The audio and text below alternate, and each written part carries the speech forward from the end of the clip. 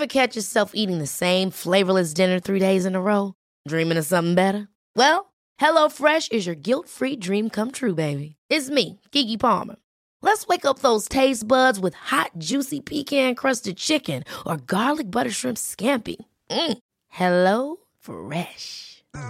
Stop dreaming of all the delicious possibilities and dig in at HelloFresh.com. Let's get this dinner party started.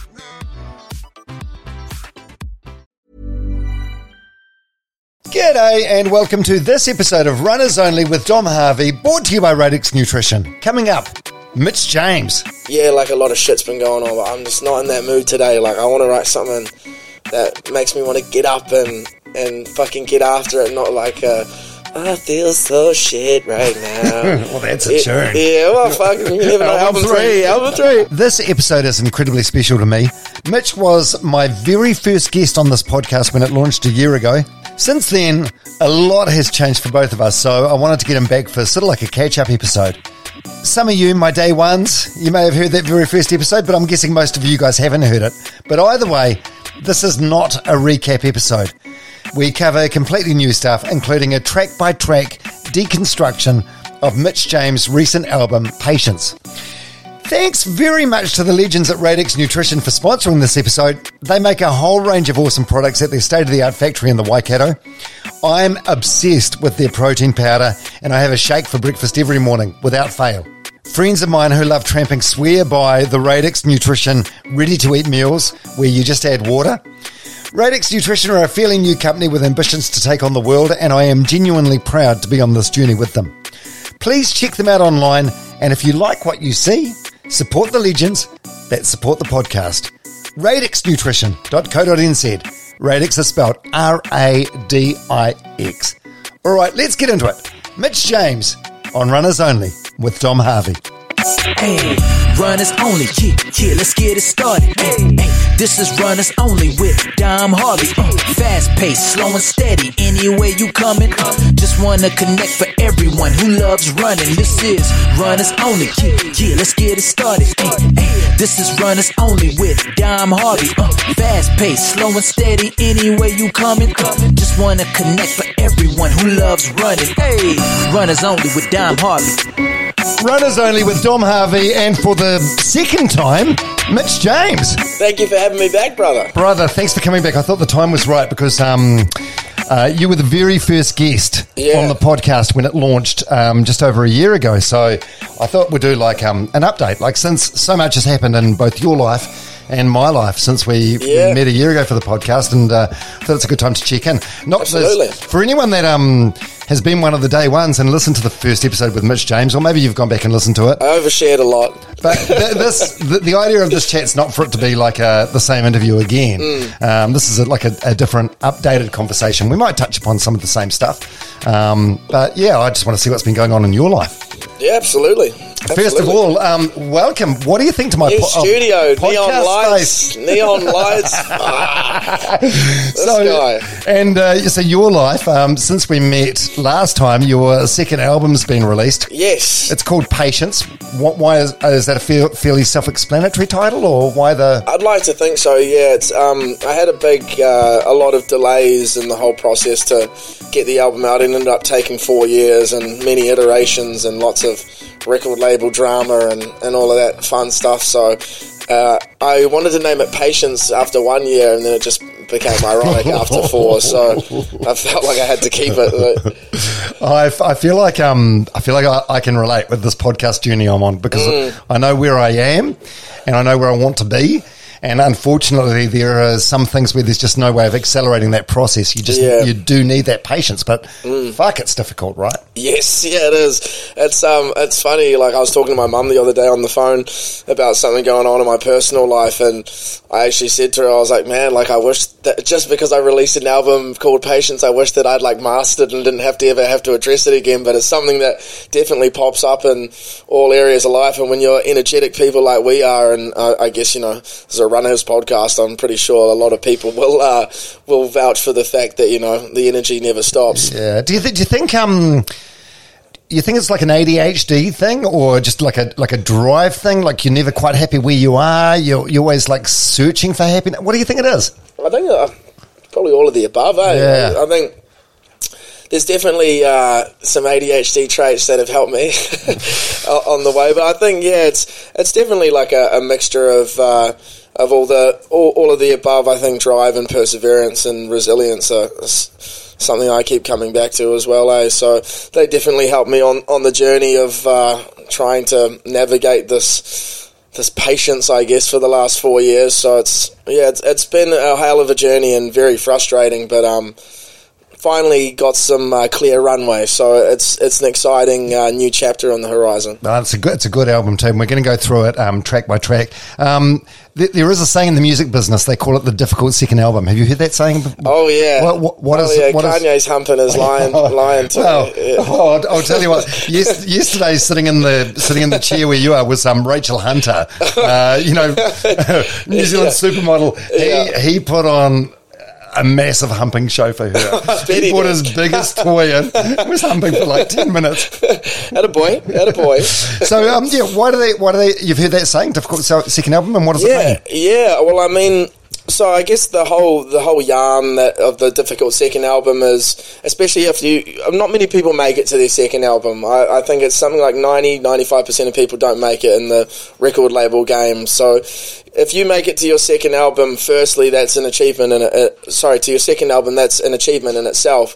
Actually, getting your first one out is an achievement too, but there's so much pressure on it because there's more budgets, there's more expectation.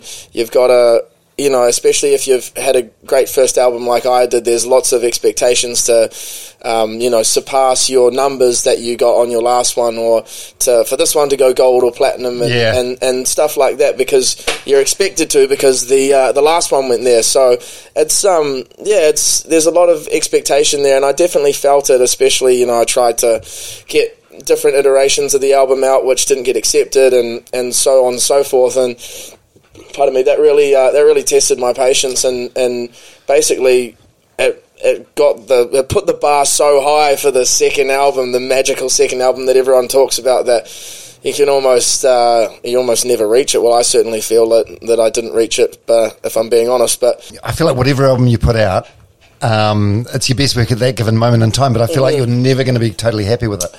Maybe I'm projecting here. No, I feel the same, and I think definitely with my last album that I just did, there's again that so much expectation that was put on it that I'm just happy to have it out, and it definitely was my best work at that point in time. But yeah, it's just fucking frustrating, this business sometimes, and I'm just happy to have it out and be free of that whole process and that record label and everything. So you mentioned before something about you handed it in and it got rejected, like because of the quality of the song. Is that from the label? Is that from your management? Is it people saying there's no radio hits on there? Or what's the? Yeah, that's basically all the record label. I would have had my last album out literally probably 6 months after the first one if I had it my way. So it's all in the deal that I was in. It was all about them having the power and the control as to when they wanted to release it. So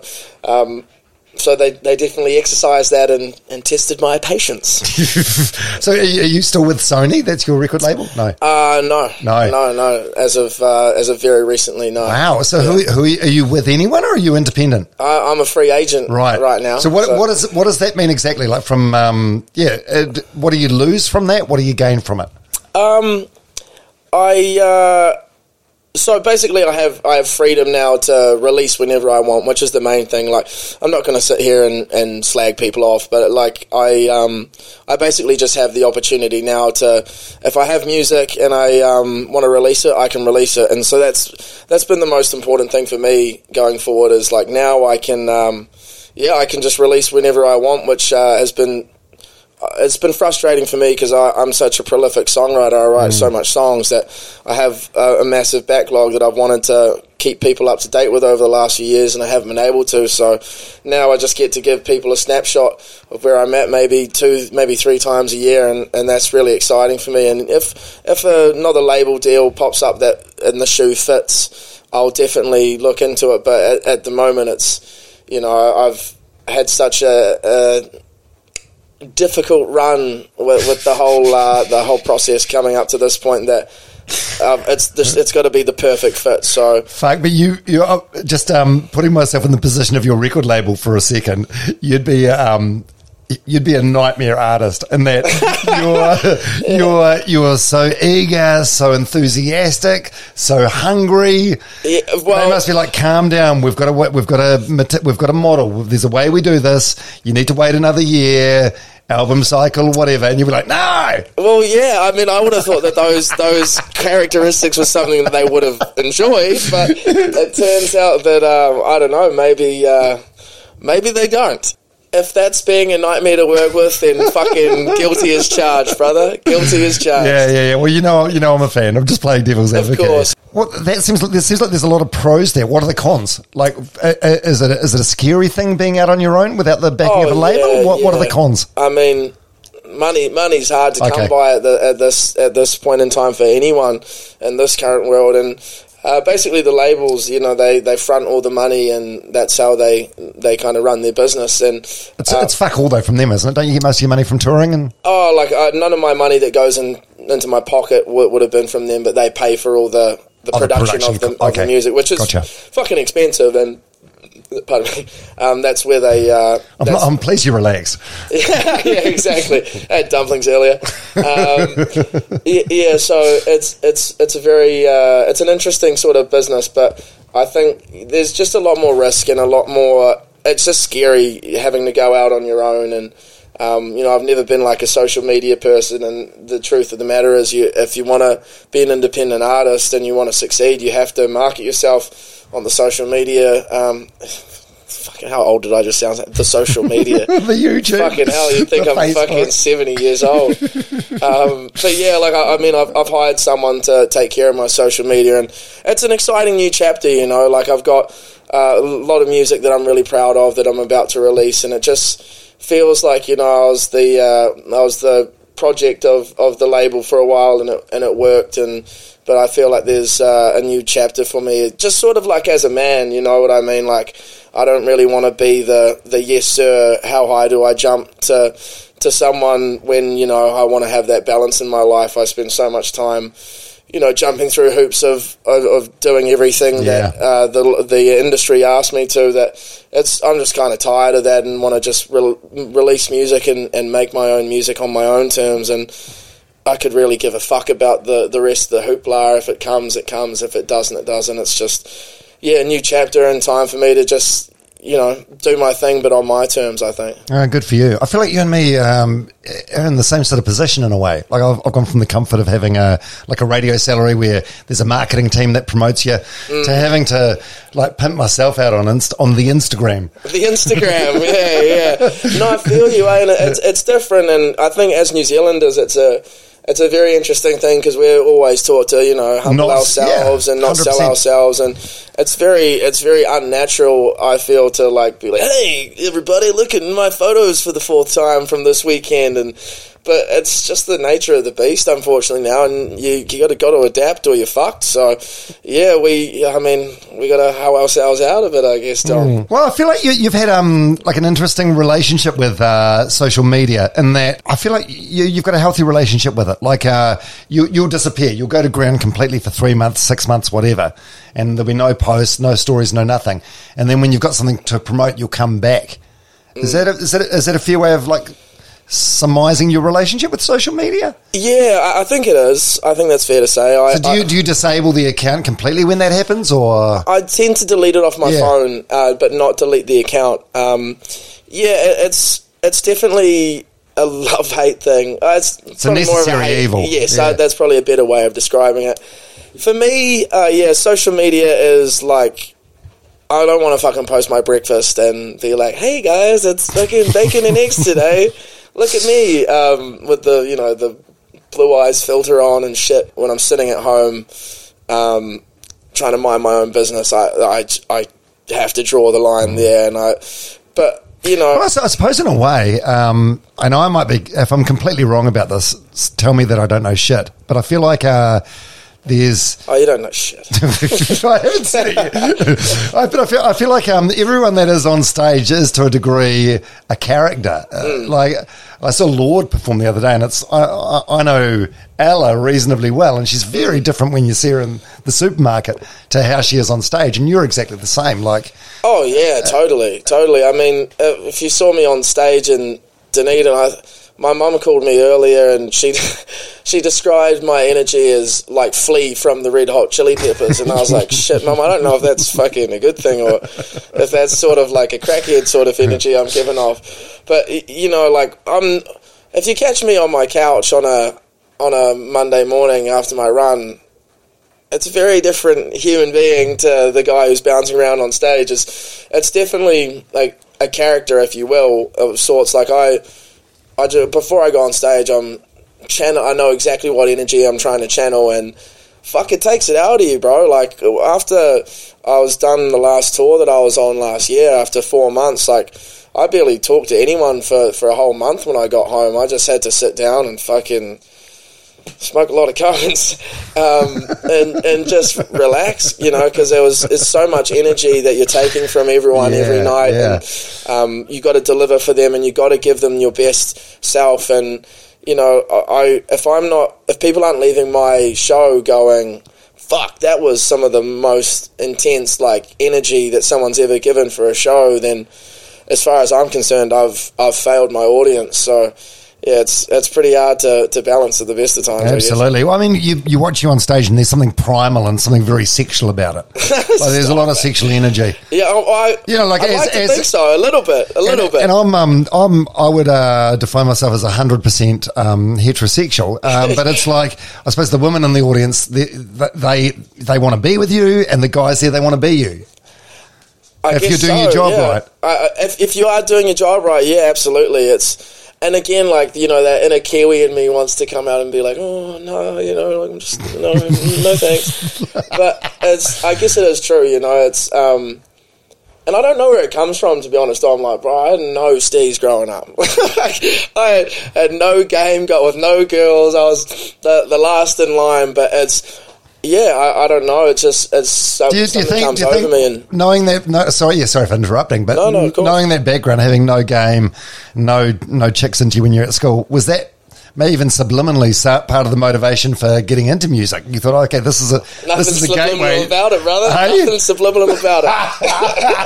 Open as can be. Yeah. Well, otherwise you may have picked up the cello or something. Yeah, be a concert fucking violinist or something, eh? But yeah. No, it's definitely that was definitely part of it, and I don't know if I'm like consciously trying. I don't think I'm consciously trying to channel that, but I think, you know, when you are like sort of like trying to muster up your character of what you want to be on stage and what you want to you know, the vibe you want to give off, that is what you want to be doing. Is like, yeah, like you want to be the dude that the ladies want to be with, and fuck, if the fellas, mate, you can stay and watch or you can fuck off. You know what I mean? Yeah, I fully get that. Okay, I want to get into the album Patience and run through it track by track, because it feels like a personal diary.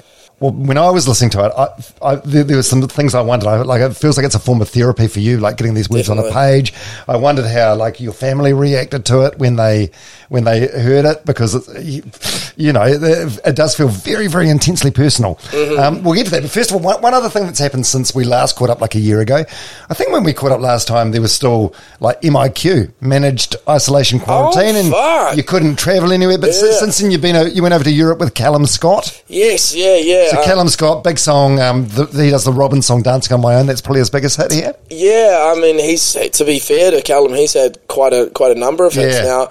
But "Dancing on My Own" was definitely. I mean, it's got billions and billions of streams, and yeah, "You Are the Reason," bloody "Where Are You Now." He's got plenty. I think he's got the number one song in the UK at the moment too.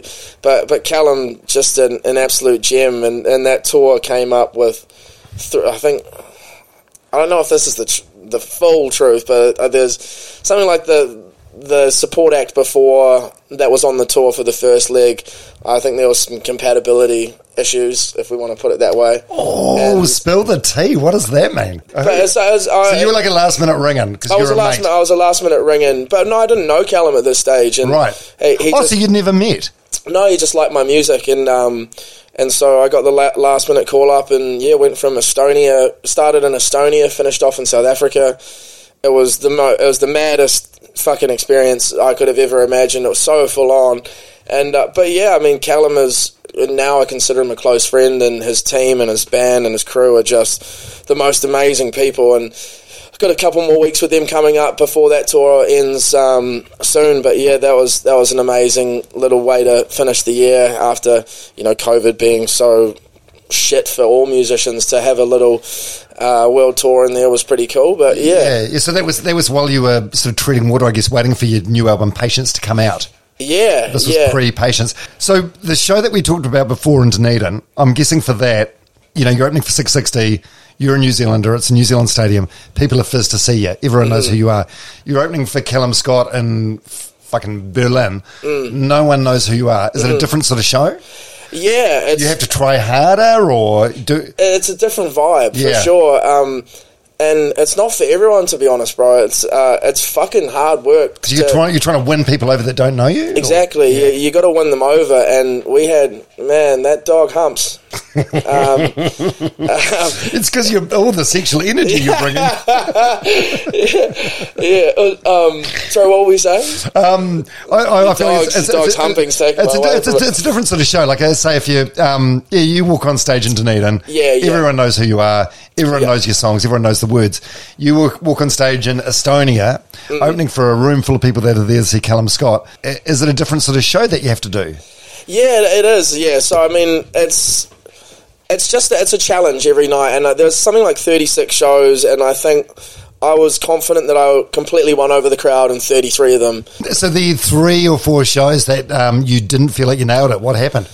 So there was one in Johannesburg, which was the last show of the tour. That was like, I don't know why, but I was playing like fucking midday. It was show number 1 billion out of 1 billion. I'd flown to Africa. I spent longer flying to Africa and back than I did in Africa. And it was the last one, and I was just over it, and the crowd was all sitting down on lawn chairs, and they didn't give a flying fuck about a New Zealander. Edinburgh was, lovely place, but it was just a bit of an old folks' home, and was a bit vibeless in that show. But I loved the city. It was just a tough crowd. And then what else? There was one other one, I think, which... the fact that you can remember them is alarming. Yeah, I mean, especially knowing my brain.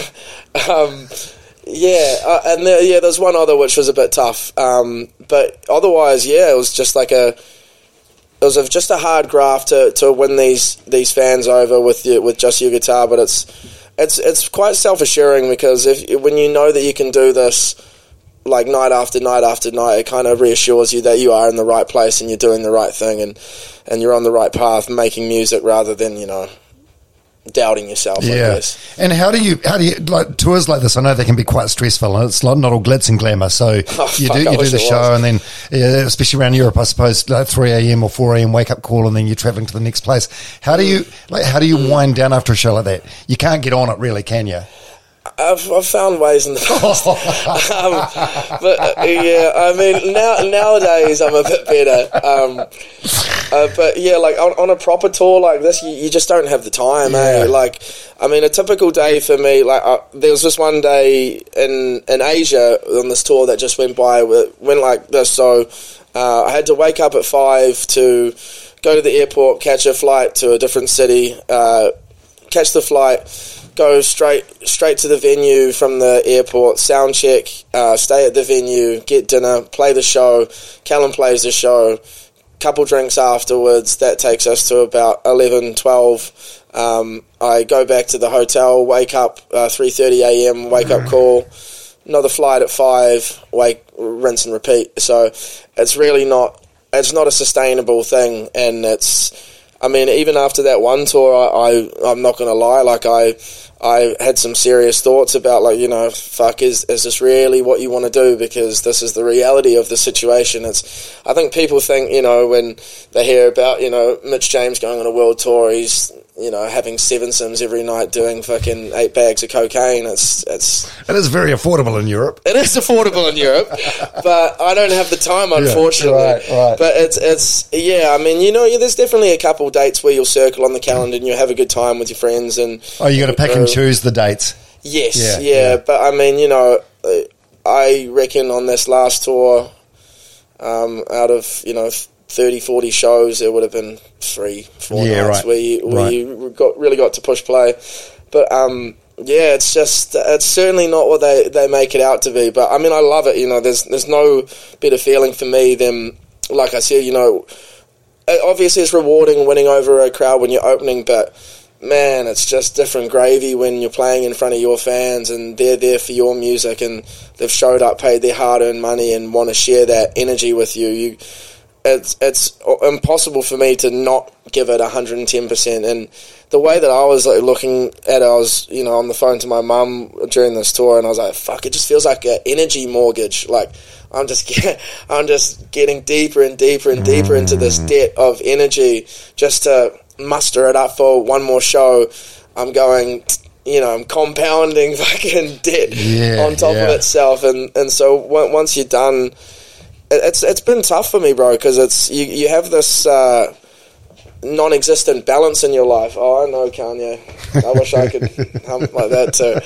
But you have this non-existent balance, you know, because by the time my next tour, which, you know, probably by the time we release this, it'll be announced and stuff. Like, I would have had 10 of the last 12 months just on the road. So when you're at home and you're trying to, like, rest up and recover, you spend so much time resting that, you know, you can't maintain friendships or, like, start new relationships or whatever, and then you're back on the road again. And it's definitely, it's not for everyone, but that feeling I get when I play in front of people and you really, like, feel that energy and you truly connect on it when they're your fans and they're there for your music and you're sharing that moment is, I mean, yeah, it's nothing like it for me. It's got to be humbling, and it's something that so few people get to experience.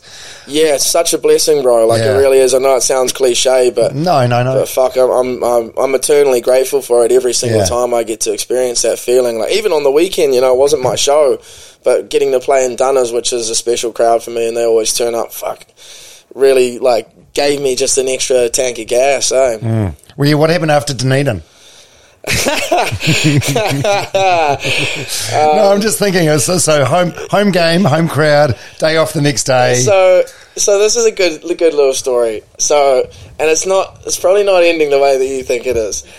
Yeah. So after Dunedin, I was talking to my manager, and my manager's he's a smart bloke, and I was like, oh, bro, I'm getting, like, quite a number of, like, DMs from from girls to go over to their flats and, like, kind of, like, do little concert things. And I would have had, like, you know, 20 different flats that are messaging me just saying, and I was like, you know what, bro, like, I think I might, like, just go and grab my guitar, like, you guys, like, piss up and whatever, but I think I might just go and kind of, like, give a little back to Dunedin, you know? Awesome, almost like an Ed Sheeran style thing. But, you know, very in my flavour, though, you know. Ed Sheeran's doing low decile primary school. Mitch James is doing hot female flats. But with good intentions. Yeah, so I rocked around to a few flats with the guitar and played some songs, and it was just fucking real cool because, you know, I'm not getting any younger, and, like, to go back to Dunners and just, like, see the spirit still alive, and, you know, they're all passing me bottles of vodka and fucking making me scull all these drinks, doing shoeies and shit, and I was just bouncing around a few of these flats, just kind of wish, you know, I was thinking, like, you know, how cool would it have been if I was back in Dunners their age, you know, like, flatting, if, you know, some of my, like, musical idols came through and, like, started, you know, doing shoeies and shit. And it's such a random story. Yeah. You win them over fans for life. Yeah, I mean, it was a lot of fun. It was a lot of fun. I had shout out to all the gals. I feel like Dunners needs a bit of that energy, so it was just fun to give back after that. But I can't be doing that every night in Europe and shit, though, that's for sure. Yeah. What is are you single at the moment? What's your relationship status? Yeah, no, I'm single. Not for a lack of trying. You're quite you're quite a romantic, hey? Like I feel like you deeply want to find that one true love. Yeah. Sort of like, actually, there's so many parallels with you and Ed Sheeran. Hey, yeah, musically wise, and also I think personality wise and personal life wise as well. Yeah, for sure. I mean, yeah, it's been an interesting sort of journey with me for that, especially over the last few years. There's been like I've been really working on myself first and foremost, and just making sure that I'm all good. But fuck me, do I have some shit luck? Do you? How do you mean? What I've really struggled with is just finding genuine people. I think there's been so many people that have come into my life, and they just end up showing that they're there for the wrong reasons, or they're fake or flaky. But I'm not too phased about it, to be honest. Life's pretty good, and there's going to be plenty of opportunities for me to find the right woman. But fuck, it's pretty annoying sometimes. I'm not going to lie, because it's like I was saying before. When you don't have that balance in life, it's always nice to have a rock or someone that can center you and ground you. But you don't want to be doing that with the wrong people either. So it's been an interesting journey. Mm-hmm. And I've been striking out a bit, but I keep showing up to the batter's box. How many times have you been in love now? Properly, I'd say I've been in love twice. Right. Yeah, I've had 2 long-term girlfriends that I would say I was definitely in love with. But the first one, absolute angel, and that was my fault. I fucked that up, and that was a long time ago. Oh yeah, we talked about that in the first podcast. You don't speak anymore. There's no relationship there. No. But I always wish her the best. She's awesome. Yeah. And then I fell in love again probably a couple of years ago now, like 2020, with a girl that I was with for about a year or so, and then the aftermath went on for a while too. But what happened there? I think just honest, in all honesty. Just very different personalities and sort of and sort of just life paths. Life paths. Yeah.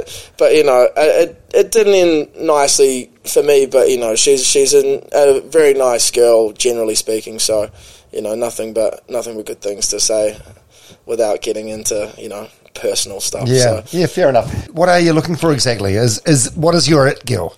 It's interesting because I went on a date with a girl not too long ago, and it went amazing, and I was like, there's a lot that I like about this girl, and it didn't work out for whatever reason, but I think it's what I realised, we're talking about the stage character and whatever, you might think that I'm a very extroverted person by seeing me up on stage, but the truth is that I'm actually quite the opposite. When it comes to everyday life, I'm very introverted and chilled, and I like to spend a lot of time alone and all of that. So I think someone that brings out that other side of me, someone who's extroverted and just kind of sunshine energy is what I I'm really attracted to. But I've found that it's quite rare. And I've sort of struggled to find people that have that energy, genuinely speaking. But I think that's the thing I'm most attracted to, is just someone who's just fills up a room, so I don't have to. Do you not have much of a social battery, or it doesn't take much to it's it's a funny social battery. It's if I don't know someone, I'll be very quiet and reserved, but as soon as you get to know me, you probably know this, I'm the weirdest motherfucker you'll ever meet. On the best possible way, though. I like your weirdness. Yeah, exactly. So it's I feel like someone. Yeah, well, for me personally, I can do social things, but it's my once a week. As soon as I get home, I'm I did it. I socialized. I was a normal person. now I get to smoke weed and chill out for the rest of the week. Oh my God, I am just the same. I'll go out to a thing and I'll put a shirt on and I'll go out, and then as soon as it's polite to leave, I'll leave, come home, put a t-shirt on and some like running shorts and just relax. Yeah. And just feel at peace, like completely at peace and relaxed. Yeah, it's definitely what I tend to do, and if I think it's the personality type is an INFP, which is like it's an introverted, whatever the rest is. What is it? INFP. I think it's intuitive feeling perceiver. Right. Where did you get that from? Is that from a podcast, therapist? There's a thing called 16 personalities, which is like basically all of us fall under one of the other personalities, and it's I think there's a lot of science behind it apparently, but I don't know, it might be a bit wishy-washy, who knows. No, not at all right, so your second album, Patience, so it was out November 2022. Yes. Are you happy with how it went, how it's gone so far? If I'm honest, I'm really happy about the music. I was really proud about the music and where it came from, why I did it, and the finished result. I wasn't so happy with the results, I guess. But in terms of like streaming numbers, or? Yeah, but that's stuff you can't control. Right. So I've learned to be able to switch that off tangibly and sort of understand that my value doesn't lie within those numbers. But I did struggle with that a lot, like in the last 5-6 years, about like trying to separate my value from as a person from my career. But I'd be lying if I said I wasn't a little bit upset with how the numbers went. But I know that I believe in the music, so it's a win. That's got to count for something, right? Yeah. Okay, so let's run through a track. There's 10 songs on the album. Yeah. First of all, how many songs you're a prolific writer, how many songs did you write to whittle down to that 10? I mean, over that 4-year period, there'd definitely be over 100 songs, for sure. Fuck. Yeah. Wow. Yeah. I mean, 100, so 10, the 10 best ones make the cut?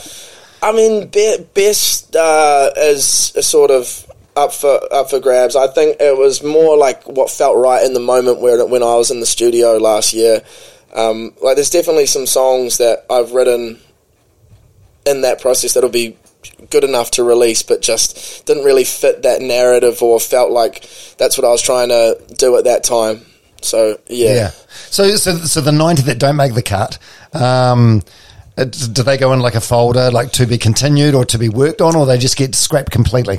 I mean, they basically just get scrapped. I can send them to my publisher, who can try send them out to, if like a Shawn Mendes is looking for a song or whatever, but that's there's a whole industry of people that do that in LA, so the chances of that shit sticking on the wall is not very high. So I've got a big backlog and catalogue that no one will probably ever hear, which is probably, Seems like a terrible waste. Yeah, well, I mean, I love some of these songs, but I feel like songs to me are just like a moment, like if I wrote a song like 4 years ago about like, I don't know how I was feeling about probably crying about a girl or some shit on a Tuesday. Shock horror.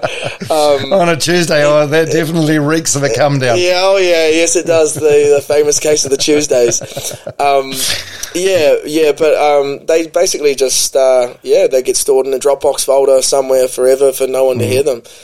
I suppose even if they're not commercially successful or they never see the light of day, it's still cathartic for you to write them at the time. Definitely, definitely.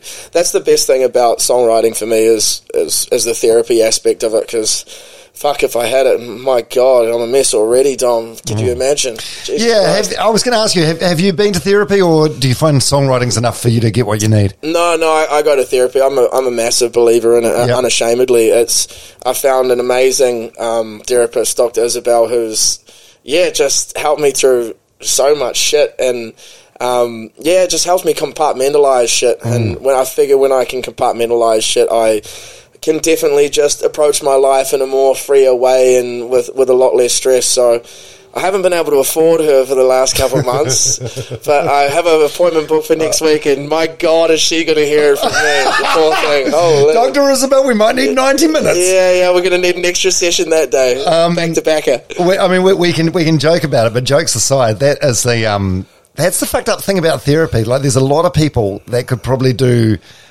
really do with it and get a lot out of it. Yeah. But the money's the prohibitive aspect, which is terrible. Yeah. It sucks. So how long have you been seeing? Is she the only one you've seen, or did you take She's a while the only to one find I've really stuck with, to be honest. I've seen a couple over my time, but I'm sure some people who are listening vouch for me and saying, like, fuck, you know. It took me like 4 or 5 different people over a long period of time to like be like, oh, this is the person that I need to be talking to. Yeah. And she calls herself my coach rather than like a therapist, because, you know, we've ended up getting through so much shit together. She basically just coaches me on what to say to girls. Oh no!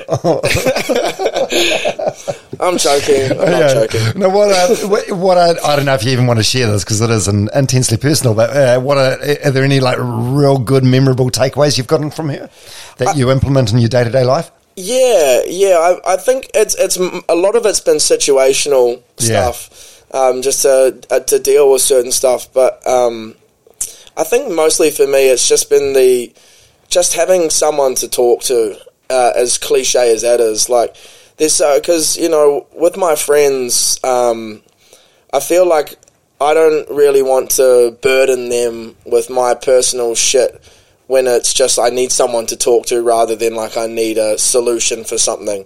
So, like, you know, with my last breakup, I remember, like, I kept calling to my best friends, and I kept falling into the same hole, and I kept, over months and months and months, I was saying the same shit over and over to them when they must have just been thinking, Jesus fucking Christ, like, can't you see the way out?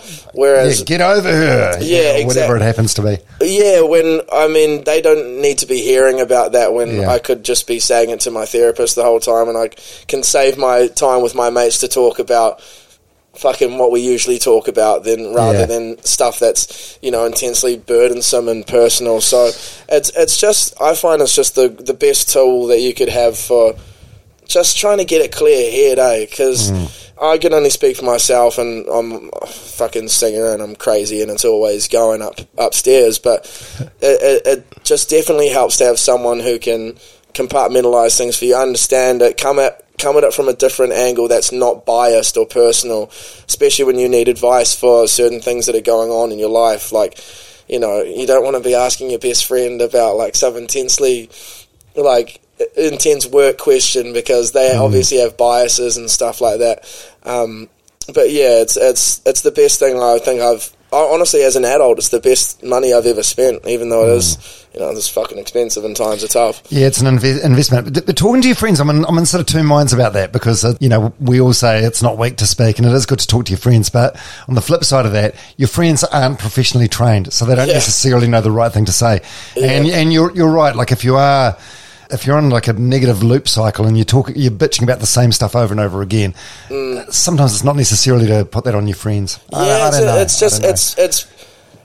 I feel like there's a time and a place. Yeah, and I probably just overdid it. You know, went to the well one too many times. Yeah, it's dry down there. But yeah, no, it's definitely something that I would highly recommend. And it's yeah, it needs to be done more, and like I said, coming from a dude who, you know, anyone who knows me, I'm just about as laddie as you could get in a lot of ways, but fuck me, I feel like so many New Zealanders could benefit from it, because it's so in our culture to just be like, oh, no, like, you know, I can't be talking about that, or like, you know, we just hide so much shit, and I feel that if I can be a light for people like that, and without, you know, trying to be too much of a Debbie Downer, fuck me, it's the best thing you'll ever do. Yeah, I couldn't agree more.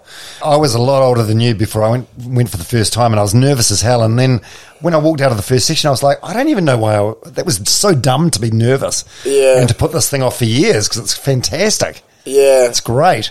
Yeah, and I think the best thing is as well about it is, my therapist always says, like, she's not there to, like, give me the answers. She's there to show myself the answers, and, like, it's always within you.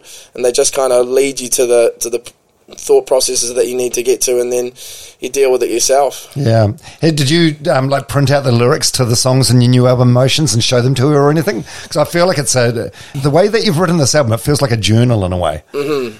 Yeah. Do you show her the lyrics or no? Is that like completely... No, but she actually showed up to my album release show and surprised me, which was really lovely of her. But she hears all the words, but not in the lyrical way. Right. Just me having a fucking whinge. So when you were talking to her, it doesn't necessarily rhyme. Yeah, exactly. Okay, let's run through this album. So it's called Patience. It's been out about 5 months now. Track one... Jesus, 5 months, fuck me. Is it? Yeah, 4 months, 5 months? Yeah, I guess so. So the first track is Motions, which was a big radio song, got a bit of TV play. One of the lyrics in there, on my phone, everybody's just a highlight, showing off, but they're broken on the inside. I know, I used to be that guy. Yeah. Yeah, we touched upon your relationship with social media before, yeah. Yeah, I mean, basically that is exactly what I was talking about before. It's just that there was a period in my life where, I just released my first album and everything was going well, and I was very immature in the industry and as a man, and I just started reading my own hype and started being a terrible boyfriend, shit friend, and just thought special rules applied to me. And it sort of came to this crossroads with that on social media as well, just like, trying to be the man and shit. And it's just not who I am at the soul level, and I just got a bit lost for a while in that sense. And just was trying to be someone that I wasn't. And I think this song was just basically about the journey of coming back to my soul, if you will, and being me rather than trying to be what society tells you a pop star or a rock star or whatever should be. Life is full of what-ifs. Some awesome, like what if AI could fold your laundry? And some, well, less awesome, like what if you have unexpected medical costs? United Healthcare can help get you covered with Health Protector Guard fixed indemnity insurance plans. They supplement your primary plan to help you manage out-of-pocket costs. No deductibles, no enrollment periods, and especially no more what-ifs. Visit uh1.com to find the Health Protector Guard plan for you. Ever catch yourself eating the same flavorless dinner 3 days in a row? Dreaming of something better? Well, HelloFresh is your guilt-free dream come true, baby. It's me, Keke Palmer. Let's wake up those taste buds with hot, juicy pecan-crusted chicken or garlic butter shrimp scampi. Hello Fresh. Stop dreaming of all the delicious possibilities and dig in at HelloFresh.com. Let's get this dinner party started.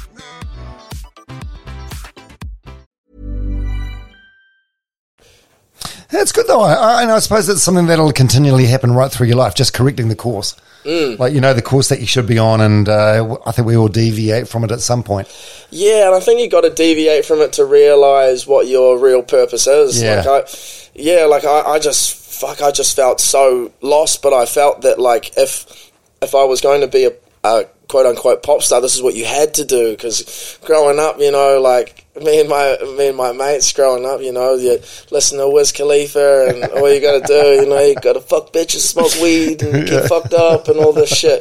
And that's what I thought you had to do. Yeah. So I sort of went down that path and fucked up some things that meant a lot to me. And you can either, when you get to that crossroads, you can either go, oh, well, I'm going to turn into 10 times more of a fucking asshole, yeah. Or I'm going to turn it around. And I feel like the turning around process is fucking long, you know what I mean? I only really got to a place where I'm truly, like, happy with myself as a man, probably, like, in the last year or so. And it's there's no blueprint on how to be a successful pop star, or like, there's no, especially when you haven't had much mates growing up, or you got a hard time and whatever, like I did. There's no blueprint, eh? So that song was all about just all the shit that life had hit me in the last 4 years, and just trying to make sense of it. Yeah, that's the thing. So if you do things that don't sit comfortably with the core of who you are as a person, and it has a negative impact on other people, I think you feel really bad about it, eh? More guilt and shame, perhaps. Yeah, absolutely. And I think it's just like a full circle song, Motions, of sort of realising, you know, I was really proud of who I was before, even though I was very young. Like before I signed my deal, I was very idealistic and did these things for all the right reason, and then to completely lose it and go the completely opposite way, and then to sort of just reverse the cycle. And it's like walking up an escalator that's going the other way, you know. It's fucking tough work, but if you keep at it, you slowly get there. Yeah, I see kids do it all the time. At Westfield. Yeah, I think I still do it as a grown-ass adult sometimes, to be fair. Okay, the second track is called Stuck in Denial, which is if you're one of those people that just listens to songs but not necessarily the lyrics, you'd think it's a happy song, right? It's a happy up-tempo song, but it's got lyrics like this. Some days I wake up blue, could probably maybe use some help. I'm still the same as you, lonely and broken too. Yeah, it's a heart-wrencher, mate. Yeah, it's a funny song, that one, because like you said, it's very upbeat and positive musically, but I actually got inspired by...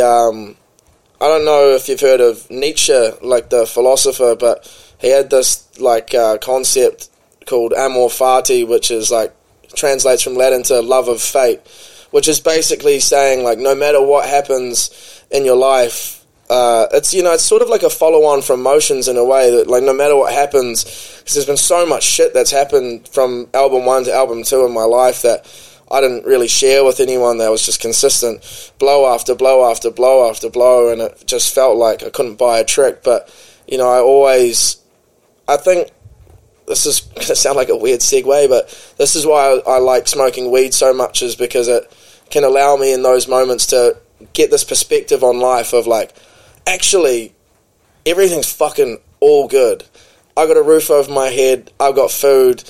My mum and dad are still lucky enough to be alive. I've got 2 great sisters. I got some great friends.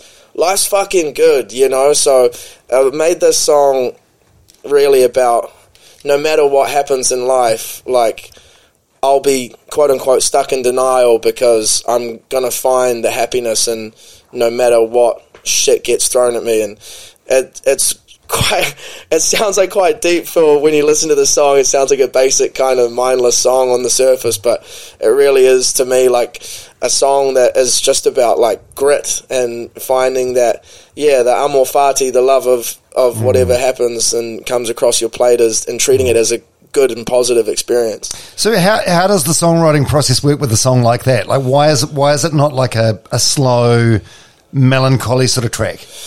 Well, I mean, that particular one, it was a funny day because I hadn't... This is the first day I'd met Fakayo, who ended up producing this album and the whole next album that I've been doing, and he's like a musical soulmate to me, but I hadn't met him. This is the first day I met him, and I opened the door to this flat in LA, and this 6'4" moldy dude's like, "Kia ora, bro." And I was like, fuck, this feels like we could be on to something. And so we just had a couple beers, and we started talking about, you know, what we were feeling in life, and I told him what was going on in my life at the time. There was a lot of shit going on, but I said to him, because I wrote Motions the day before, and so I said to him, like, I don't really want to write fucking, like a lot of shit's been going on, but I'm just not in that mood today. Like, I want to write something that makes me want to get up and fucking get after it, not like I feel so shit right now. Well, that's a tune. Yeah, well, fuck, you never know. Album three. So it was just really good vibes, and so we started writing this chorus, and we had the chords playing and stuff, and we just started writing the chorus, and it just felt really right, writing the chorus first, and then I just kind of said what was going on, you know, and all the lyrics are very, I guess, quite vulnerable in the sense of... very much so. It's just saying, like, man, you can pile on shit after shit after shit onto my back, but I'm going to find a way to smile through it, because as far as we know, we only get one shot at it, so I may as well have a fucking good time. 100%. Where does that strength and resilience come from? I know we sort of touched upon this in the first chat that we had like a year ago, and your mum's big saying that she drummed into you was, "This too shall pass." Yeah. But you've been through some setbacks, eh? It's like, like growing up feels like setback after setback after setback, and you keep bouncing back. I mean, honestly, I think, you know, I didn't get along with my parents for the longest time, but I think I have to probably genetically give them that credit of it's just in my blood. I like my mum. It used to make me cringe. Like her job, what she would do is she ran this charity, which is basically like Make-A-Wish for adults with you know, that are dying, and she just will not fucking stop calling up company after company, just asking for free shit for these dying people. And I used to just cringe and die inside hearing her just getting rejected.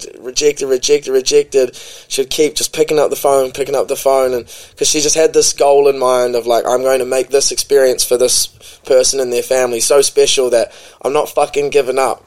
That's so cool. And I personally could never do that on the phone. It would fuck that. but I guess it's like just that sense of resilience, and my mum's like a very loud and extroverted, energetic human. But I think also from my dad's side, my dad's a hard-nosed, grey-mouthed dude, and he's got a soft inside, but fuck, he's tough as nails and like is a quiet, hard worker. And so I'd like to think that I kind of just got the best of both worlds from them in terms of mum's fucking stickability and never give up attitude, and dad's, you know, stoic humility, and those are the sort of things that I try and channel mostly from them, and I'm grateful that I have them, because I wouldn't be here without those characteristics for sure. Yeah, because you look at your life. So we talked about this in the first podcast. So your parents kind of fucked up your schooling experience. You were in a circle with some weed, and you went home and told your mum, and then your mum went and told the school. So you were sort of an outcast after that. Mm-hmm. So you got no mates at school. You're mad at your parents, so you feel all alone. And then an attempt at suicide where you barricaded yourself in your room. Yeah. And then after that, it's not like it's not like the light at the end of the tunnel at that point. It's like there's just things get further and further down. Like you're overseas, you're sleeping rough. There is sayings like this too shall pass, and just put one foot in front of the other, and it doesn't stay stormy forever. But fuck, it felt like a long storm you were travelling through. Yeah, it did. I mean, and that's just, you know, that sort of felt like the first album journey was those sort of mares. But then, I mean, since then, you know, I've just the behind the scenes battles that I've had to face. It also kind of feels like that non-stop challenges, and you know, I don't want to get sued by anyone, but you know, there's been what have you got that they can take? Fuck all. The shirt on your back. Yeah, fuck all. Yeah. Yeah, only 18% of that apparently.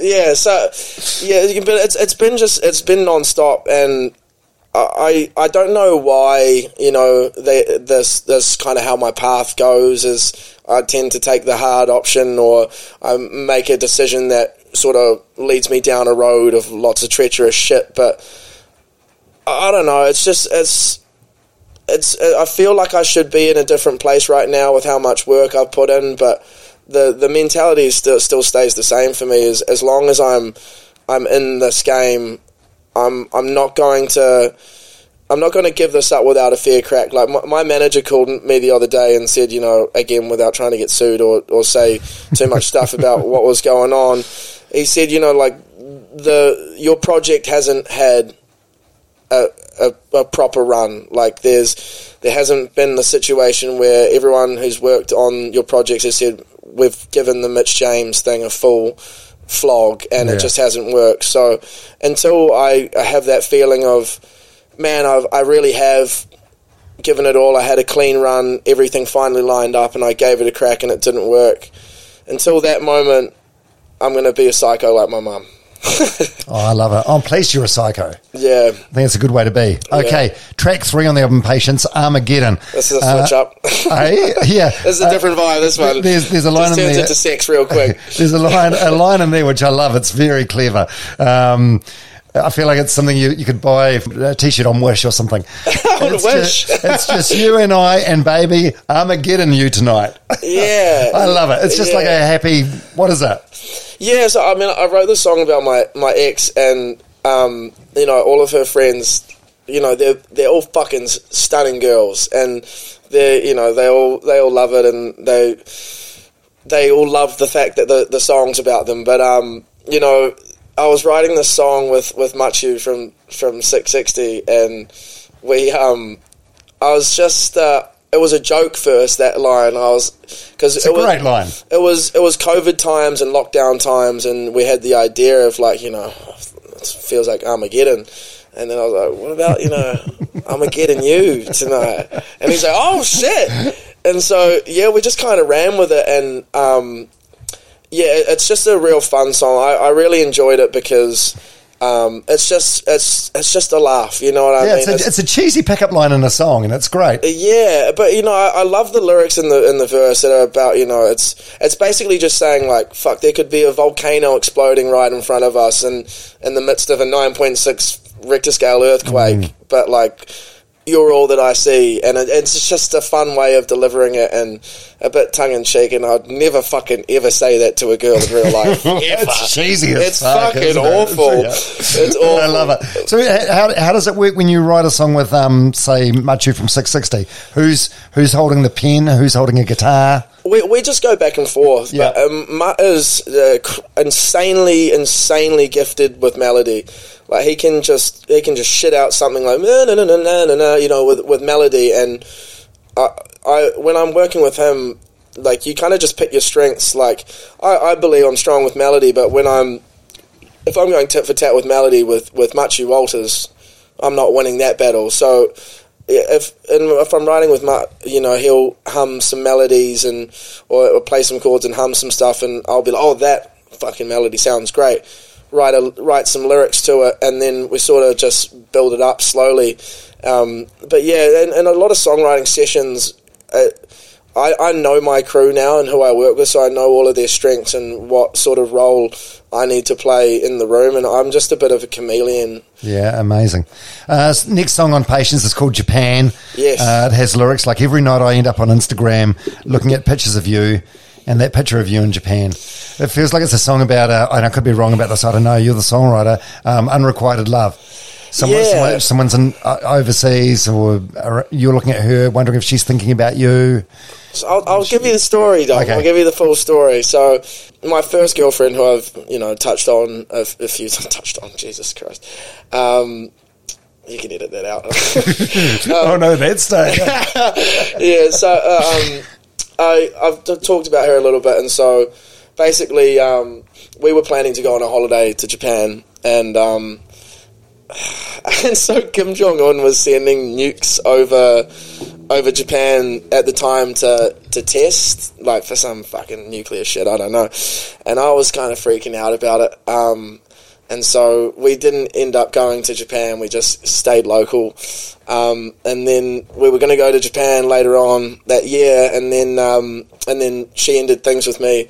And I was at band practice like a month or so later, and went on Instagram, and she was in Japan, and there's this photo of her, and someone's taken the photo of her, and she's looking all pretty, and I'm all upset about it. And so I went over to Melbourne that weekend with my mate Mike Waters, who I wrote a lot of the first album with, and I just told him what was going on, and we just wrote this song, and it was just so hard to write for me at the time because I was so in love, but I knew that I'd fucked it up. So it was this helpless feeling, and just wanting to just knowing how much you'd fucked it up with someone you really loved, and then seeing them do what you'd planned together, and knowing there's going to be a life for them without you. It was all pretty intense at the time. It was a long time ago now. Yeah, I suppose this party that feels like you should have been taking the photo. Exactly. Yeah. And it was. I love the song. It's a sad song, and it's it is unrequited love and everything. But it was a very important song, I think, just for me as a man. And I think it would have been a shame if I didn't put it on there. But it's another very real one. I feel like they're all real. Oh no, they really are. As I said earlier, it's like reading your diary or your journal or something. So that's your very first girlfriend, the one that has nothing to do with you anymore. Yes. Right. So, You're not friends on Instagram. She's blocked you, so you can't. I'm blocked. Yeah. Yeah. So you can't see that photo from Japan anymore. No, I can't. You got a screen cap, though. I'm guessing. No. That's I'm very well blocked. That is. Have you talked to your therapist about that? Like, do you need to write her a letter, or? Or has it all been done? I think we just leave it. Yeah. Okay. Yeah, but no, she's a lovely girl. She's a lovely girl. You're not still beating yourself up about you need to forgive yourself, right? Oh, I've forgiven myself a long time ago, yeah. But took a while. Yeah. Okay, next track, Fade to Black. Lyrics, if the mirror is a stranger and you're sinking like a ship in the sea, well, maybe soon or maybe later you'll be exactly where you're supposed to be. Yeah, this song it's pretty. Again, another important one to me is. I talked about Ricky earlier. This is the first song we wrote together, and we both started. It's weird how songwriters work. We're just so over emotional and overshare everything. I've just met Ricky, and we're good friends now, but we just basically sit in a room, and I'm like, bro, I just met this dude. I'm like, bro, I don't spend enough time with my mum. And then he's like, bro, like, neither. I haven't seen my mum in like 2 years. And then so like, oh, I know what song we're writing. And so we head off on the fact that we both really missed our mums, and it sort of molded into this song about how short life is, because Ricky felt like he'd seen his mum yesterday, but it had been 2 years. And then, my mum lives down in Bannockburn, so I barely get to see her, and, click your fingers and COVID 3 years is gone, your mum's 3 years older and she's been sick, and all of this. It just really hit home to me that life is so precious and so short that it fades to black just like that. So it was, I wanted to just have like an acknowledgement of my existential dread, I guess. So your relationship's good with your parents now? Because your mum's decision, which came from a good place, really fucked you up at a key time in your life, like when you're at school. Has she apologised for that? Oh yeah, yep. Me and my parents have never been better, which is amazing. They've been through so much with their own journeys and their health and just their lives the last, since we sort of rekindled our relationship, that I've got, nothing but just love and admiration for them. And you just get to a point in life where you just realise that all the shit that you were holding is so stupid. Like when my mum told me that she was sick, it was almost like a light immediately just went off of like, what the fuck have I been being salty about? Like if my mum were to be gone, like I would be completely regretful and devastated for the rest of my life. So it's never been better. And it was more honestly challenging with me and my old man. Like me and my mum always had a soft spot for me, no matter how shit things were, like all mothers probably do. But it's been really nice to get to know my old man like on a man-to-man level the last few years, which I never really had. I always sort of despised him growing up for immature and young person reasons, but it's fucking awesome to, he was down at the gig on Saturday and I got to sit next to him and give him a hug and, get him to see me rock a stadium. Do your thing, so, it's why cool. Did you despise him growing up? I think I was just a very, how do I put it? I was a private school kid, you know what I mean? I didn't have my head screwed on the right way. I think I had too much expectation of the world and expected shit to be given to me when in this world you got to earn it. Nothing comes for free. Yeah. Absolutely nothing. And I think that's what I learned from him most at the end of the day is that I just had to learn it in sort of the reverse way by being a little fucking Auckland wanker. Okay, next track. We'll talk about your parents more. There's a song coming up called Clouds where they get a shout out. But the next track on the album, Those Were the Days, it felt like we were lost, but we were working it out. Those were the days would be nothing without. Is this a love song where you're falling in love again? No, this one was... this was about my last girlfriend. Yep. And, you know, again, like I alluded to earlier, like with any breakup, you know, there's personal things between you two that you'll like disagree on, or you felt you were hard done by or whatever. And, you know, I could have written 1,000 songs about, you know, what went wrong, or, you know, me trying to Taylor Swift her or shit on her or whatever. But I felt like I didn't want to have like that on my album. You know, I didn't want to have like negativity, and like even if it wasn't all positive at the end, like I just wanted to have a song where it was, you know, like not many people in my life will give this person love, but like I feel like it's my duty to just, it was just like a little tribute to that part of my life. And, you know, like there's, you know, lyrics about laying down by the couch, and like, you know, we always used to do that. Yeah, by the fire. Yeah. With her dog and shit like that. And, you know, it's like stuff like that is, you know, even though, you know, I've well moved past that, it's still like a special thing to me, and I didn't want to just like shit on her and just because I could, you know. Yeah. So yeah, I just thought it would be nice to be nice. And has she heard it? Does she know it's about it? I'm sure she has. Yeah. I'm sure she has. And I haven't talked to her in a year, but it's all love. I'm sure she knows it's about her. Well, now she does. How do you have a song that's written about you, where you're the muse or the subject or whatever you call it, and like, do you not tell? You don't let these people know. You don't give them a message saying, "Hey, there's a song that's no." It depends. It depends. Like there's been times where I've been like, you know, working on a girl, if you will, and I've written a song and I'm trying to get myself in the good books. But I think like definitely like the thereafters, I leave it. It's more for me. I guess. Has anyone ever that you've written a song about ever reached out to you afterwards and said, "Hey, I heard that song, I appreciate it," or "I forgive you," or no? I mean, as much as I would have loved those moments to happen, they definitely haven't. But funnily enough, I've heard so many fucking stories about girls claiming Sunday morning is about them, and it is.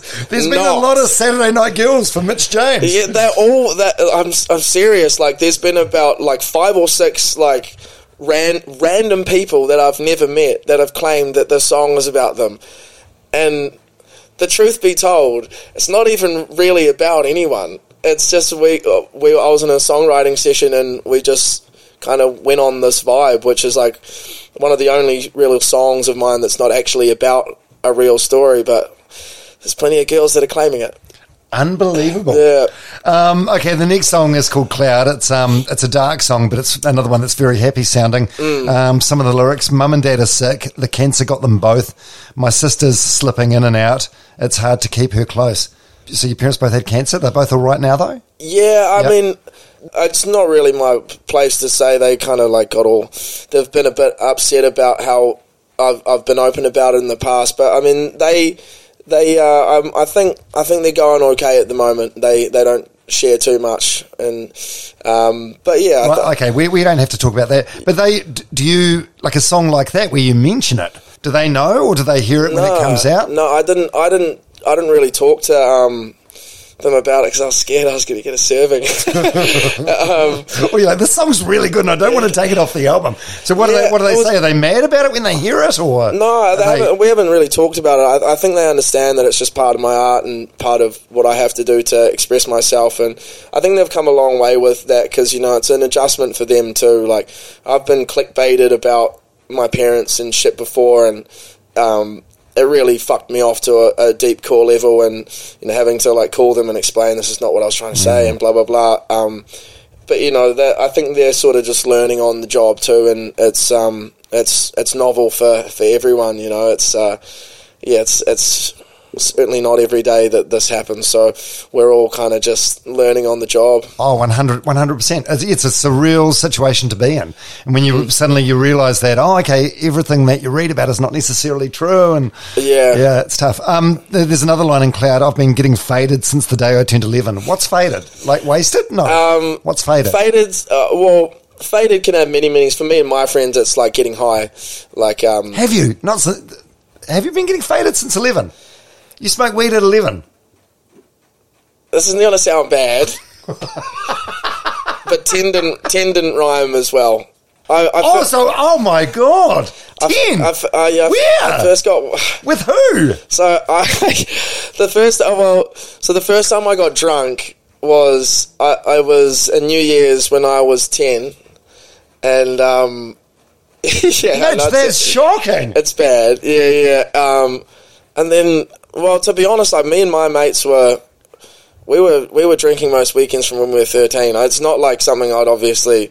Fuck, when I have kids, I'll definitely be on to that. But yeah, I've been a little rascal for a long time. Yeah, I've always been a weed smoker, always been a bit of a drinker, but you know, the drinking now is nowhere near what it used to be. It's just like a, you know, when we're on sort of thing. But it's I think that song is basically, it's kind of just like, in a way, it's like stuck in denial and saying, like, you know, you might think that this life is perfect. It's far from it. And, you know, so it's essentially the song is saying, like, sometimes I just can't be fucked being alive and dealing with all the stress that comes with it. Sometimes I just want to be a cloud and float up there and, you know, just fucking relax for a bit. It was one that I was actually very, very iffy to put on the album, because I just felt like, fuck, like, I know it is such a personal song. Yeah, I was like, I know I do personal shit, but this is, like, kind of by far the most personal. Like, you know, I opened the song by saying, Mum and Dad are sick, cancer got them both, my sister's slipping in and out, it's hard to keep her close. Got a girlfriend, I don't know if I could call her that, she won't call me back. And then I talk about my friend who killed himself and all of that. It's a pretty intense song. Yeah, if anyone wants to look it up, you can pause the podcast, and it's called Cloud. Yeah, since my homie went to heaven, I've been in a great depression looking back at every message. How old? I think T was 28 at the time, 28, 29 maybe. But yeah, no, it was very sad. I've got his initials tattooed on me, and he's always close to me. But it's yeah, you know, it's like I said, you know, it's just been so much behind the scenes, consistent challenges, personal life, career, financially, that, you know, have popped up in the last 4 years, and I feel like, you know, it's got to be my duty to be honest about it and sing about it, put some light on my issues, so hopefully, you know, it's a bit easier for other people to deal with theirs and think that, you know, they're not just going to listen to my music and think like I'm some detached fucking rich dude who's in, you know, the Rolex store all day laughing at all the peasants listening to his music. You know, I think I just really wanted to shine a light on the fact that, man, it's hard for everyone out here. It is. But that song Cloud ends with staring at the bright blue skies, which I feel like is a nod to one of your older songs, which is great. It is, yeah. Staring at the bright blue skies, I got a brand new lease on life, can finally fall asleep at night, I'll be okay, I'll be fine. So it's kind of like a happy ending. Yeah, I think it's, again, like it's like that amor fati thing, you know, it's the just accepting whatever fate you have and treating it with as a positive experience. I think that's probably the main theme that's been drilled into me by the universe the last 4 years. It's like, you know, when are you going to pick this up? We keep fucking throwing shit at you. Like, you either, yeah, I think I'm paraphrasing here, but there's like a great Stoic quote that says, you know, basically the only thing you can control in any situation is your attitude towards it. And that's what I'm just trying to learn. I'm not preaching like I've mastered it, but it's definitely something that keeps popping up and that I have to keep trying. Oh yeah, there's an amazing book too called Man's Search for Meaning by a guy called Viktor Frankl, set in one of the concentration camps of the Second World War, and that's the main sort of thread or message in that one as well. Yeah. It's bloody good. Yeah, for sure. Home is lonely. I feel like this is, and I could be, again, completely wrong, this is about friends turning on you because they're jealous of your success? Yeah. Man, this is a fucking deep album, isn't it? No, it's good though. I feel like a lot of people probably just listen to the songs and not really pay attention to the lyrics, but when you deep dive into it, there's a lot going, you're sharing a lot. It fucking kills me to say it. I had to lose you to change me. I feel so lost and I hate it. I had to lose you to change me. Yeah, well, the story behind this is I had like 4 really close mates growing up, and you know, 2 of them I'm still very close with. one of them we're very different people, and we just hang out every now and then, but we're very close, and the other's like my best mate. And the other two, basically, you know, we were ride or die, and we'd, you know, every day after school, we'd, you know, get in the car, you know, buy a 50, smoke some weed, chill out, and sort of forget the rest of our problems of the world. And we're, you know, little band of brothers. And then basically when I got to one of the stories, I can't tell because I'll probably get arrested. but one of my friends, the story that I won't get into too much, basically I had some stuff that I was going to pass on to other people, which he stole.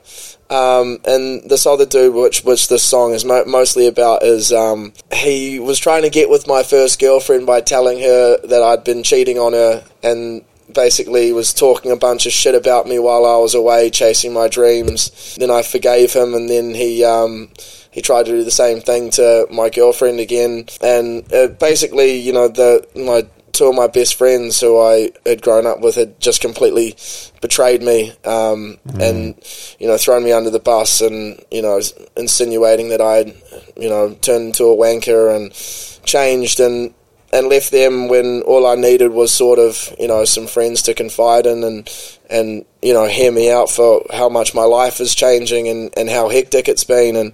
But instead, you know, they got jealous and went the other way and sort of acted immaturely and out of pocket.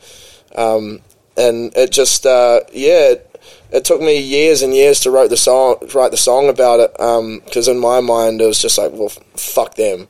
You know, like, so I didn't really give it much thought, and until, we wrote this song about, it would have been about a year ago now, and it just felt like cathartic, because, you know, I'd moved on, and I was ready to just, you know, leave this in the past, but I knew that so many people would be able to relate to, you know, as you charge on to the next phase of your life, there's going to be collateral damage, and there's going to be people that have to be left behind, and you can't take everyone with you because their evolution is going to go at a different pace. And my dream was to, you know, again, like we were watching Wiz Khalifa videos all the way growing up, my dream was to take these boys with me wherever I went, and, you know, roll like Entourage, fucking Vinny Chase, exactly. And you know, it wasn't meant to be, and I pieced it with one of the dudes, and we're friends again. But you know, the dude who was trying to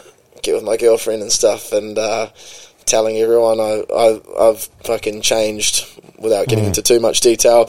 He's on the punch on sight list. Wow. Oh no, he's not really. You know what I mean? Like I would just dead to you though. Like there's nothing there. Yeah, nothing. Yeah. And that happens. I feel like there's you know, everyone's changing all the time, and you take some people with you, and then some people, your life is just going in a different path or different destiny, and it happens, and it's weird, I think, in your teens or 20s, but as you get older, you realise it's just part of the ebb and flow of life. Exactly, I think as I get on, I'm starting to understand that a bit more, is that, everyone's just on their different journey, and it's, I'm quite happy with where I'm at with friends and family at the moment, and I feel like, you know, the smaller the circle, almost the better, really, and you can really trust those people, and that's been massive for me over the last few years. You know, there's a lot of people that try to be a new friend, and I'm not much of a believer in that unless you can really show. You back it up. Yeah. There's a quote I saw that I really like. It says, people come into your life for a reason, a season, or a lifetime. So his family's lifetime. Yep. And then maybe this guy that's on your punch on sight list, there's a reason for that. Exactly. Maybe you got a valuable lesson out of it. Well, I am where I am today because of a lot of that stuff. And I wouldn't rather be anywhere else. And, you know, of course, you'd love to be playing Wembley Stadium, but I'm a big believer you are exactly where you're meant to be. So, there's a lot of exciting challenges coming up, and I'm excited for it. But I mean, in terms of this song, I just felt like it was something that needed to be said, and, you know, I had to lose you to change me is a very sort of powerful statement that can be applied in a lot of people's lives. You know, again, it's that amor fati thing. You know, when you gotta approach everything that comes across your plate and view it with positive eyes. So it's a tough one, a very emotional one, but yeah, glad that it's out in the world and I don't have to deal with that shit anymore.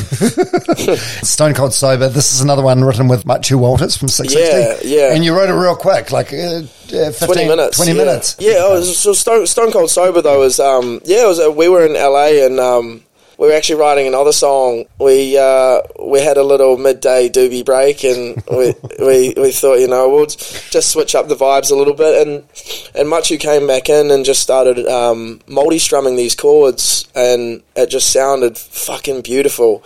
And he started humming and he said, "A 5-leaf clover," and I was like, "Whoa, bro, hold the fucking phone! Like, what are you doing there, bro?" And so he just kept playing these chords, and we just eked it out in 20 minutes, and it just felt really right and really special to me at the time. And yeah, Machu's incredibly talented. He really is. He's like, when it comes to raw talent, and like when I write songs, I really have to fucking slave for them, but Mutt is just, he's gifted, and yeah, we got that done in 20 minutes, and yeah, it's still probably one of my favourites. Yeah, what's it about? There's a lyric, I feel like in a past life you and I had something golden. I think another song about a girl. Yeah, it is. Yeah, I think if I'm honest, that song was inspired by my the first girl. Really? Yeah. Oh. Yeah. Is there nothing we can do with that relationship? No, she's long gone. I'm all good. I'm a happy man right now, Dom. Right, but so you just sort of use her as do you just like draw energy from that relationship and use her as like a muse, even though there's nothing there, or you know you can never be with her? I think to me it's like it represents a time in my life where everything changed in terms of my mentality. When that ended, it was the biggest catalyst for change that I've ever had in my life. I was like, fuck, I need to like become a man. Like, I can't keep drinking 3 or 4 times a week and going out and partying and like getting with girls and being a fucking shit boyfriend. I can't do that.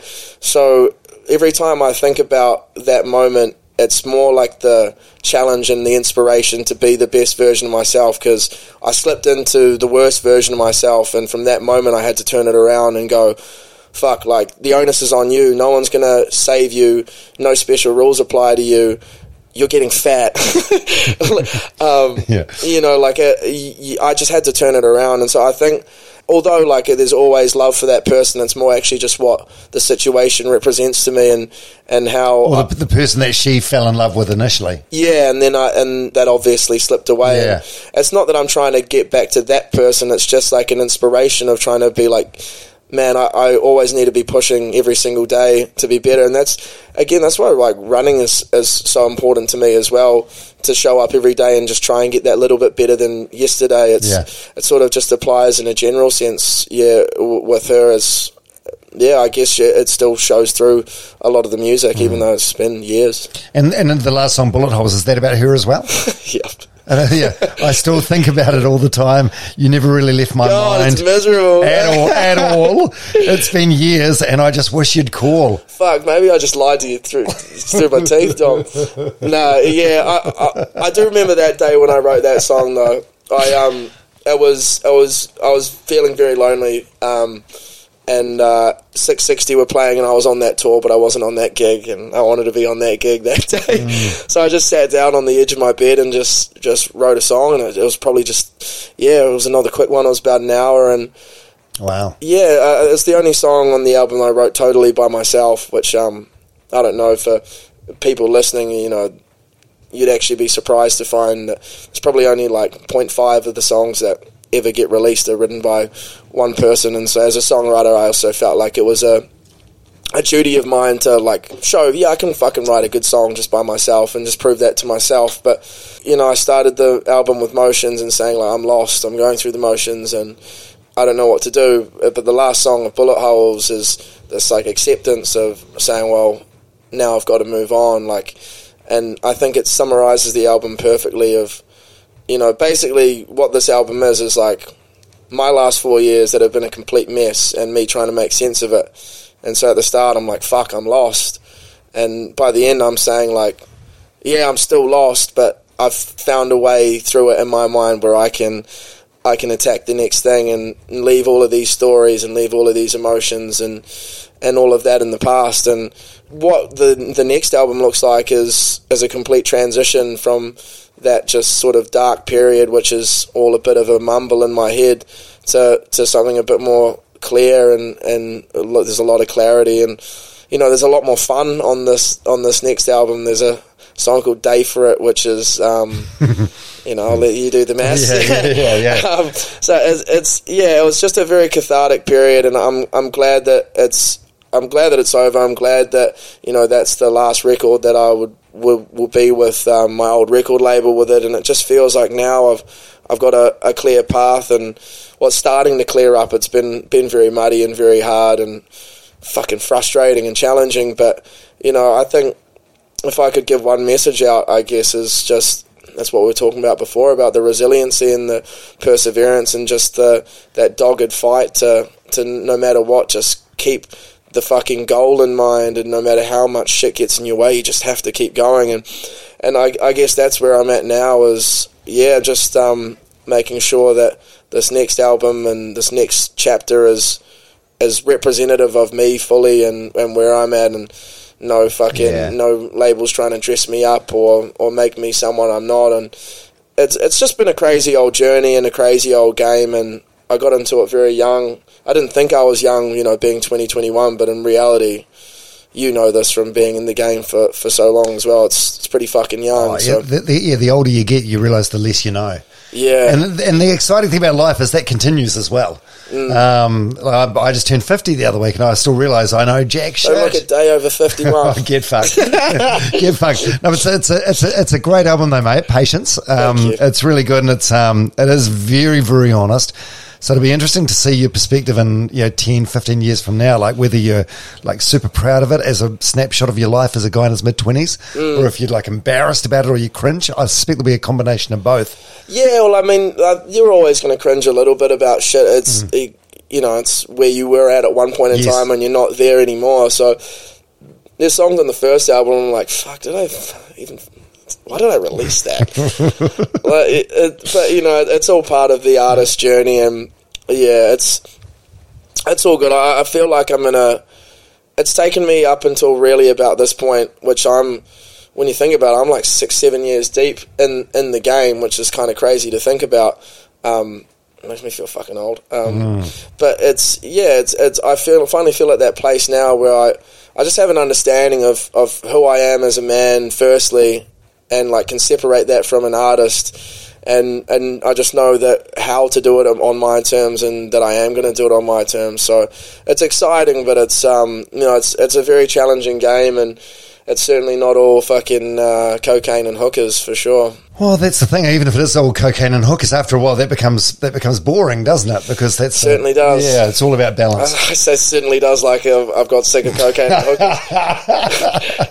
You just can't afford either at the moment. No, I can't afford either. Trust me, I cannot. Well, Mitch James, I bloody love you, and I love your work, brother. And I'm really, really proud of what you've done. And it's been great to sit down with you. And you're going on tour soon, so we're going to get to hear these songs live, which is a real treat. Yeah, I'm excited. It's always amazing to get back out and play. Like, I haven't played a headline show of mine own in 4 years coming up now. So thank you, COVID. But it's I'm really excited to just feel that energy again and get out with the people who have are the reason why I get to sit here and talk to you instead of working in a normal job. So I'm extremely grateful, and just can't wait to feel that connection again and just give my all on stage. And lots of new music coming out, which is again very honest, but in a more sort of I guess you'd call it happier and more open way, but I think the artist's job is to always be as open and as vulnerable as possible, even if that means it's a little bit ugly. So I think I've got my Cry album out the way, and next time we got the Day for It party album. Yeah, nice. Well, as someone who feels like they're quite similar to you personality-wise, but with a lot more miles on the clock. Just be kind to yourself, okay? Thank you, brother, and likewise. You're a good dude. You've got a good heart. Thank you. I don't want to feel like you're beating yourself up about things that you've done. No, absolutely. It's it's a fun job because you get to reflect, and you get to see all of the amazing things that you've worked for out in front of you. So I'm very excited about the future and not too much dwelling on the past. So we're all good. Yeah, leave that poor ex alone. Yeah, it's everyone like listening and like now get that you hear the music thinks I'm like fucking on my fake Instagram accounts like adding her and shit. Yeah. All right, Mitch James, love your work, mate. I love you, mate. Mitch James on Runners Only with Dom Harvey. Thank you very much for making it all the way through. Quick favour to ask, if you don't do so already, it would be awesome if you could hit the follow or subscribe button for this podcast on the app where you listen to your podcasts. Something like 20% of listeners subscribe and the other 80% just go and listen. Subscribing helps me immensely, and it means you'll never miss an episode or an update of this podcast. Huge thanks to the team at Radix Nutrition for sponsoring this episode. I'm proud to be spreading the message of these guys because Radix Nutrition truly are a Kiwi success story and they're just going from strength to strength. Please check them out online, and if you like what you see, support the legends that support the podcast. Their website, radixnutrition.co.nz. That's Radix, R-A-D-I-X, nutrition.co.nz. All right, thanks so much once again, and I hope to see you next week on Runners Only with Dom Harvey. Mom deserves the best, and there's no better place to shop for Mother's Day than Whole Foods Market. They're your destination for unbeatable savings, from premium gifts to show-stopping flowers and irresistible desserts. Start by saving 33% with Prime on all body care and candles. Then get a 15-stem bunch of tulips for just $9.99 each with Prime. Round out Mom's menu with festive rosé, irresistible berry chantilly cake, and more special treats. Come celebrate Mother's Day at Whole Foods Market. Hold up. What was that? Boring. No flavor. That was as bad as those leftovers you ate all week. Keke Palmer here, and it's time to say hello to something fresh and guilt-free. Hello Fresh. Jazz up dinner with pecan-crusted chicken or garlic butter shrimp scampi. Now that's music to my mouth. Hello Fresh. Let's get this dinner party started. Discover all the delicious possibilities at hellofresh.com. Even when we're on a budget, we still deserve nice things. Quince is a place to scoop up stunning high-end goods for 50 to 80% less than similar brands. They have buttery soft cashmere sweaters starting at $50, luxurious Italian leather bags, and so much more. Plus, Quince only works with factories that use safe, ethical, and responsible manufacturing. Get the high-end goods you'll love without the high price tag with Quince. Go to quince.com/style for free shipping and 365-day returns.